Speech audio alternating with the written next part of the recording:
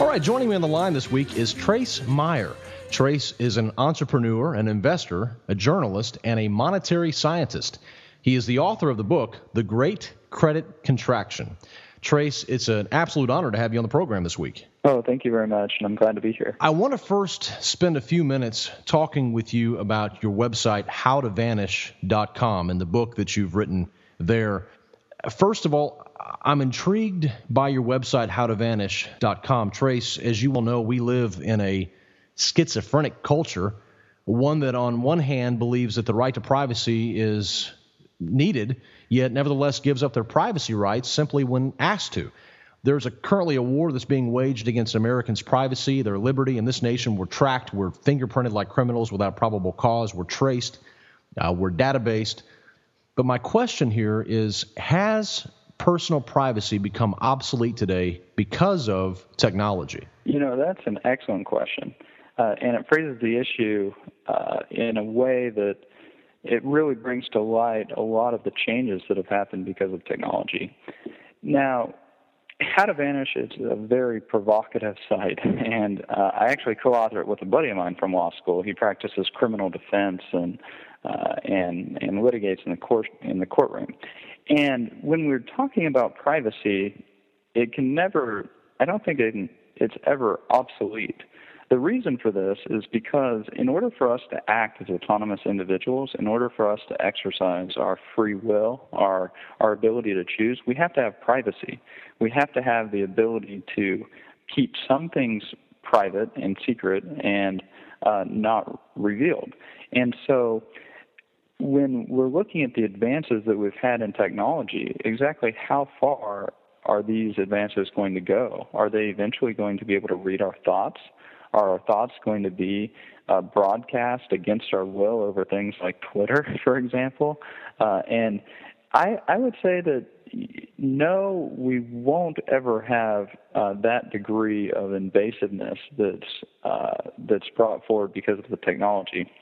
And the reason for this is I think it gets into the economics. It's not really economical to infringe on people's privacy in these types of ways. And then the more we try to infringe against the will of people on their privacy, the more I think that there's going to become a lower and lower return on investment from that. And that's because of some of the countermeasures that people are able to take in order to protect their privacy. You know, Trace, I'm reminded of Google CEO Eric Schmidt, who said back in 2009, and I quote, he says, if you have something that you don't want anyone to know, maybe you shouldn't be doing it in the first place. And Facebook executives are feeling the same way. They voice similar opinions. How do we combat the forces that seek to take away our right to privacy when they're coming from the very top of the power structure? It seems as if it's coming from the very top, the federal government, these very large corporations, they're intent on taking away our privacy. You say that there's a way to battle that. What exactly, what hope do we have when it comes from the very top? You know, that's another great point that you make, but that's also what these technological forces have really done. If you look at the Gutenberg press, for example, it completely upset the entire power structure that existed then. And so likewise, the Internet, which is just in its infancy, is going to completely upset the entire power structure that currently exists. The reason for this, in my opinion, is because the Internet, by its decentralized nature, it shifts the return on investment from violence. And when I say violence, I use that in either actual physical violence or in intimidation. It's getting people to do things which are against their will, and they're only doing because they're coerced. And taxation, for example, is a form of coercion or violence or intimidation. And that's how the governments fund themselves. But what the Internet does and how it shifts this is that the return on investment from violence is no longer profitable like it was during the industrial age. For example, in the industrial age, Yeah, the wealth-generating assets would be something like a mine or a factory. And so the barrier to exit was really high, which allowed for either governments through regulations and taxes or organized labor, such as unions, to exert a lot of force or violence or intimidation on the holders of that capital and extort from them.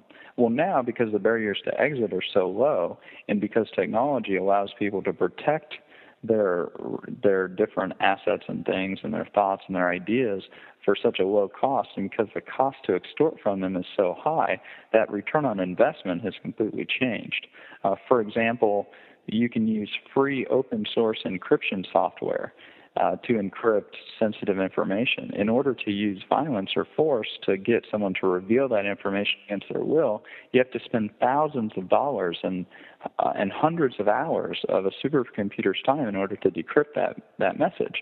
And so that's an example where you can have decentralized transactions going on via the use of free encryption, and in order to penetrate that against the will of the people who are engaged in it, it costs a tremendous amount of time and money. And so what the Internet's done is it's completely shifted the balance of power in favor of the individual. And it's going to, in my opinion, completely change the current power structures that are out there. And we're starting to see this happen. It's almost as if the current power structures are being dipped in acid, and they're being dissolved all at once, all at the same time, all around in every area. If you look at the Internet, you've got millions of people blogging, and ideas can only be overcome by other ideas. And so the people who actually generate value in the economy, they're going to be increasingly able to hold on to that value. And it's people with better ideas that are going to be the ones generating the value. And so the people who've got bad ideas, like in most cases governments, for example, where they're trying to remove your privacy with these invasive pat downs, well, that's just a bad idea. What's the return on investment from that type of security procedure? Is it really reducing the risk of threat? Is it really a way to wisely allocate capital? If it was a wise way to allocate capital, then why do they have to rely on violence or force to get the top line in order to provide those services? And so these are some very important questions that I think we're starting to see about how the power structure is being changed. And just like during the Civil Rights Act and the Civil Rights Movement, it wasn't the dogs and the fire hoses that caused the change in the 60s. It was the boycotts. It was the economics. It's when the people refused to ride on the buses in Montgomery. That's when things started to change. And I think we're going to begin to see the same type of things happen. People are going to begin, and they already have begun, boycotting these ridiculously overpriced monopoly institutions that are out there. For example, the airlines have estimated that the new TSA requirements have caused people to refuse to fly to the tune of $9.8 billion of lost revenue in 2009. Well, it is promising that, many of the airports have begun to question whether the TSA is actually worth having, and we're starting to see that. Trace, ever since I've been younger, I've always been very hesitant and resistant to give up my personal information just to any agency, to anyone who asks for it. And I think it seems to be something that Americans have a deep inside. I remember, it was probably 10 years ago, I went to a health club. I had joined up. I had paid the exorbitant fee to be there. And then just middle of the year, they changed the policy. Instead of showing your card, flashing your card, you had to start doing a fingerprint scan. And I threw a fit, and I was able to be opted out. But only according to the management, only 5% had actually said, "Look, I don't want to give you my fingerprint." That's what you do to criminals. And of course, the driver's licenses now in most states are now requiring that people give their fingerprints. In all reality, it's fairly simple to get those things. It's almost straining at a gnat, but it's really the principle of it. And you're bringing up the Internet. It's a great point.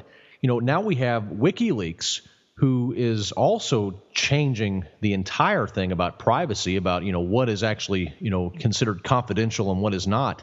Do you fear, again, referring back to the top of the power structure, do you fear that there is going to be some sort of clampdown because of WikiLeaks on the internet? Because I certainly do. I certainly think that there's going to be some sort of repercussions here, because things like WikiLeaks, the cat's out of the bag. Of course, they're going to try to stop it. They won't be able to. But don't you think they're going to try to stop it in some way through internet censorship? Well, yeah, of course they're going to try to stop it. But you see, what's happening is, like, this is bigger than anything that's happened in all of recorded human history. I mean, they tried to stop Copernicus, and they tried to stop Galileo, but it didn't work. You know, ideas can only be overcome by other ideas. They tried to stop Martin Luther. It didn't work. So this is the same thing that they're running into in the information age. The current power structure, they don't add value to society. And their ability to extort the holders of capital in society and the people who actually generate the wealth, their ability to do that profitably is greatly decreasing because of these technological innovations. And, you know, just like with the Gutenberg press, I mean, where do you think the copyright came from? It came because the king didn't want people printing stuff that wasn't approved. Well, the Gutenberg press ran its course. You had John Locke, and you had Thomas Jefferson, and you had all of these things flower out of it. You had new systems of morals and ways of acting that were advocated and came about. And the same thing, I think, is going to happen with this technological revolution that we're in the midst of, and it's only speeding up with the rate of advance of technology. And so what that does is it really makes it a lot, you know, I think what we call political risk or sovereign risk is going to increase. And because these old monopolies, they're not really needed anymore in the information age. And when I say old monopolies, I'm referring to the nation state as an institution. It doesn't really add any value anymore, and it's actually become the greatest threat to people who are holders of capital. And just like we don't need newspapers, you know, that industry has been creatively destroyed by blogs and the internet and things. So likewise, I think the nation state as an institution is going to come under severe economic threat and pressure. And we're already seeing it. Your book, Bankruptcy of a Nation, Europe's bankrupt, the entire world is bankrupt, from the state and municipal level to the federal level. And the rise in the price of gold, I know we haven't got to run the gold yet, but the rise in the price of gold, it portends their failing business model. And so, you know, they're trying to hang on with everything that they have. But because they have this negative return on investment from engaging in violence, the more violence they try to exert, the more their balance sheet evaporates. Because look at what's happened to the brand equity of the United States of America just in the last 10 years. I mean, everybody looks at it. They don't wear the white hat anymore. Even Americans don't believe it. And the reason for this is that they've completely destroyed their brand equity. You know, they go over, they invade, they occupy a foreign land, they murder a bunch of people, they engage in genocide, and what happens? We give them a pension. I mean, this is ridiculous. The state is dead. It's dead morally, it's dead intellectually, and it's dead financially. And it's just a matter of people, of holders of capital, realizing and understanding that and taking positions and making the bets with their capital to protect themselves from these dying carcasses that are falling on the ground, and hopefully you don't get caught underneath one of them. My guest, by the way, is Trace Meyer. He's an entrepreneur and a journalist, a monetary scientist. He's an investor. He's also a columnist. You write a column for SeekingAlpha.com, right? Yes, sir. Now, you co-wrote a book called How to Vanish, where you spend some time explaining how individuals can take back control, as you're talking about, reassert their fundamental right to the right of privacy. Share with our audience some of these ways to fight back. What are some of the strategies that you talk about in this book? Well, one of the main strategies we like to talk about is do what you can to keep your home address private. We introduce a concept called ghost addresses, where you're able to receive your mail, or you're able to use some address other than where you're physically at to conduct the business that you need to using the post system. Another very simple strategy that we recommend is to use cash. And by using cash, you're able to, in effect, stop the audit trail. And so in some cases, you might want to have the transactions appear in the digital record via a debit card or a credit card. For example, if you have an ordinary and necessary business deduction, you'd want that to appear in the record because it's very easy to audit. But on the other hand, you might not want other things to appear in the record. For example, you might have purchased an ice cream cone and you don't want that to appear in the record because the health company might decide to raise your health insurance premium. And so that's another principle is, end the audit trail when you can. Sever it. And that way it makes it a lot more difficult to trace lineage on assets or things of that nature. And then a third strategy that we like to recommend, it gets into your electronic privacy, and that's to use what are called proxy servers or virtual private networks. And these help anonymize your internet traffic. That way the people who own the websites or whatnot, they don't necessarily know who it is that's visiting them based on their IP address. So those are three, pretty simple, easy strategies that people can implement. Well, Trace, if our audience would like to learn more about you and your work, tell them how they can do so. They can just head right over to howtovanish.com or over to runtogold.com, and there's hundreds of articles on all these different topics, and I'm sure that they'll find something that adds value to their life. And in most cases, the articles are free. They can purchase a book if they'd like to, and they're helpful also. Trace, thanks so much for your time, and I wish you the best of luck as we head into the new year. Oh, you're welcome. Thanks for having me.